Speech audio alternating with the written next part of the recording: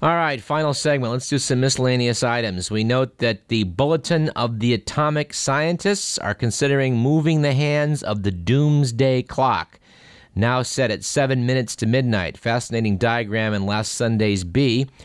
The first edition of the Bulletin of the Atomic Scientists, June 1947, set the doomsday clock at 7 minutes to midnight, which, by the way, it returned to as of March of 2002, 7 minutes to midnight, after it was clear the U.S. and Soviet Union haven't scaled back their nuclear arsenals and all the terrorism threats and nuclear peril. It's sort of sad to contemplate that over a 60-year period, there was no progress made. Of course, in September of 1953, it got so bad with the U.S. and Soviet Union starting to, out-mushroom cloud each other that the clock was down to 2 minutes to doomsday. The best it ever got was in December of 1991, when it was at 17 minutes away from 0 hour. At that time, the U.S. and Soviet Union had signed a Strategic Arms Reduction Treaty. That was the START Treaty back in 91. At any rate, with issues now about proliferation, North Korea, Iran, and the specter of nuclear terrorism, the atomic scientists are considering moving the hands of the clock closer to midnight, and that is not good news. We'd like to lighten things just a little bit by noting what David Letterman and Jay Leno had to say on the subject. Letterman said, 6 Arab states say they want to develop nuclear technology. Yeah, I'd be worried about this if it wasn't such a stable part of the world. Said Leno, Iran said they will inflict harm and pain on the United States if we try to stop their nuclear program. Who's writing their speeches now? Mr. T? Well, I think we need some good news, and I noted November 19th, the Metro section of the B, this was a good news headline, Auburn Dam returns to limbo. Said David Whitney, writing in the B Washington Bureau, the Auburn Dam is back on life support. The dam's most ardent supporters concede that Congress's new Democratic leadership is unlikely to move forward with restoring funding for the controversial multi-billion-dollar public works project. Of course, with the loss of John Doolittle's political leadership in the House, that's going to help put this back in the deep freeze where it belongs. We wish somebody could just find the silver bullet to kill this thing. In an item dating back to Election Day, but sort of lost in all the hubbub, was the following. Challenge to habitat rejected. U.S. agency correctly designated vernal pools, judge says. Denny Walsh, B staff writer, noted that a U.S. district court rejected the bulk of wide-ranging legal challenges to federal designation of nearly 860,000 acres in California and Oregon as critical habitat for 15 imperiled plants and animals that depended on seasonal wetlands, also known as vernal pools, to survive. The home building industry had challenged the U.S. Fish and Wildlife's designation on 4 points. U.S. District Court William B. Shub, however, ruled that the agency's work passed muster on every point except when it did not designate as critical habitat 2 tracts involving ongoing public projects. One of those is the development of the new UC Merced campus, and the other is the widening of Highway 99 in Tehama County. We're not exactly sure what this means to UC Merced. We'll have to follow up on that, but this idea that vernal pools are some kind of joke and that, this is just environmentalism gone wild, it looks as though that position has taken a heavy body blow here. And we say not a moment too soon. I remember once hiking in the dry hills above UC Irvine and to my astonishment, finding tadpoles in a seasonal pool up on the hillside. I understand that habitat is now wall-to-wall suburbia, and, I'm sorry to be informed of that.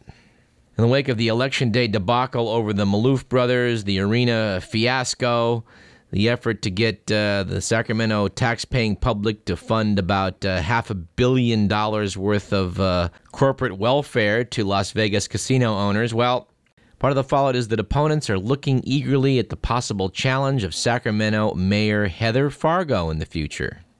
We think that's a very good idea. And speaking of needed regime change, it appears that Fidel Castro really may be nearing the end.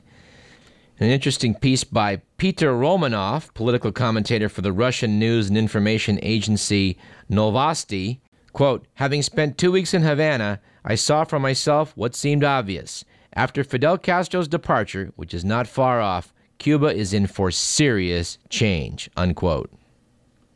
Wrote Romanov, it is particularly clear that socialism was just a mask in Cuba. Granma, the official newspaper of the Cuban Communist Party, mentions the word on rare occasions, to say nothing of Marxist-Leninist classics.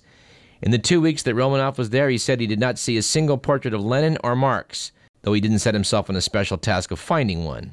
This correspondent will be shortly making a trip to Nicaragua, the old ally of Castro's Cuba, now run by the ex-Sandinista Daniel Ortega once again, and we'll see if we have some insights to share from our Latin America trip with you. To change the subject rather dramatically, we would note that the University of Southern California is now vying for the college championship, which is made up of voting members who decide which team they think could beat other teams. It's kind of like a glorified version of like Stratomatic baseball applied to football, only people take it very seriously. The Cal Bears, we would note here at UCD, of our big brother campus, as it were, UC Berkeley, went down to defeat at the hands of the USC Trojans a couple weeks back. We don't care a great deal about such things, but we would like to note, speaking on behalf of the Cal Bears, that UCB did have a slight disadvantage in the fact that, their football players pretty much are required to be able to read and write. We hear they have been tightening up standards at USC just a bit, though. They now have refused to award a student an athletic letter unless he's able to actually identify the letter. Of course, we hear they do it by multiple choice, so I don't know. All right, let's close with a couple items from New Scientist magazine. They did note a couple weeks back that apparently ancient Greek hairdressers could teach us a thing or two about nanotechnology. The magazine noted that when hair is dyed using a lead-based dye that was popular 2,000 years ago, that would be crystals of lead sulfide. The lead sulfide forms 5-nanometer crystals inside the microstructure of the hair fibers. Now, my understanding of lead sulfide is that it is the mineral galena, which is, any rock collector can recall, has kind of a dull gray color, which I suppose if you grind it up, it can form crystals inside your hair. That very dark gray will mask the light gray of your gray hair.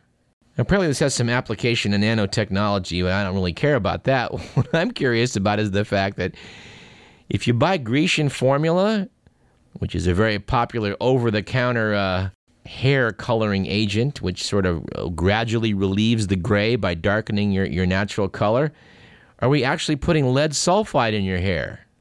A friend of mine who studies lead toxicity claims that you do. And I got to tell you, more research is needed on this. I think this will be of interest to all people who've noticed a preponderance of gray in their hair, such as yours truly. Final item of the program. According to the German medical dictionary, Pischtrembai, the Steinlaus, stone louse in English, is a rodent-like mite. And according to this German medical dictionary, it can be used to break down bladder, gallbladder, and kidney stones.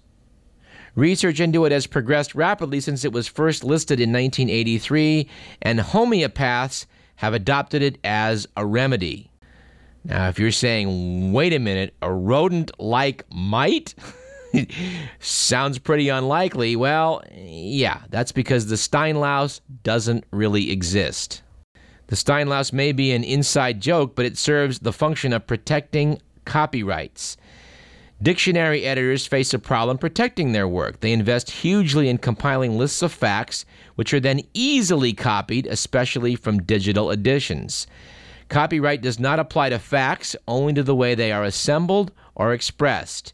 and a fictitious entry is the perfect way to detect large-scale unauthorized copying of such a collection. If it turns up in someone else's dictionary, that's strong evidence of plagiarism. In 2005, the editors of the New Oxford American Dictionary, for example, defined esquivalience as the willful avoidance of one's official responsibilities. The editors noted they concocted this word, deliberately badly formed, because they were, quote, trying to make a word that could not arise in nature, unquote. But apparently subsequent searches through Google turned up the phrase esquivalience in the Oval Office 112 times. New scientists note that even if used for comedic effect, such an expression is likely to result in the word escaping into the wild. That's it for the program. This show is produced, as they all are, by Edward McMillan. I'm Douglas Everett. This has been Radio Parallax. I think we'll close today's show in looking back upon that issue of nuclear proliferation with who else? The efforts of Tom Lear.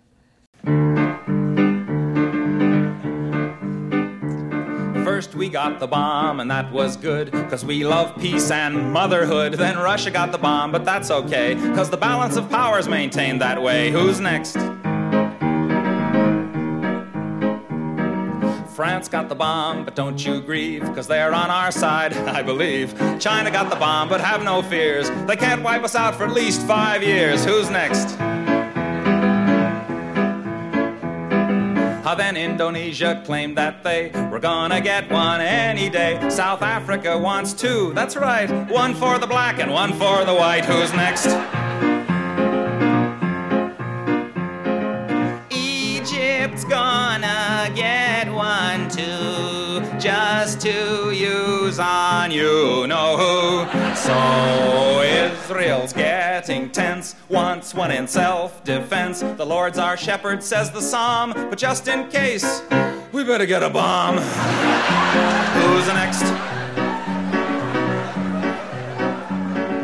Luxembourg is next to go, and who knows, maybe Monaco. We'll try to stay serene and calm when Alabama gets the bomb. Who's next? Who's next? Who's next? Who's next?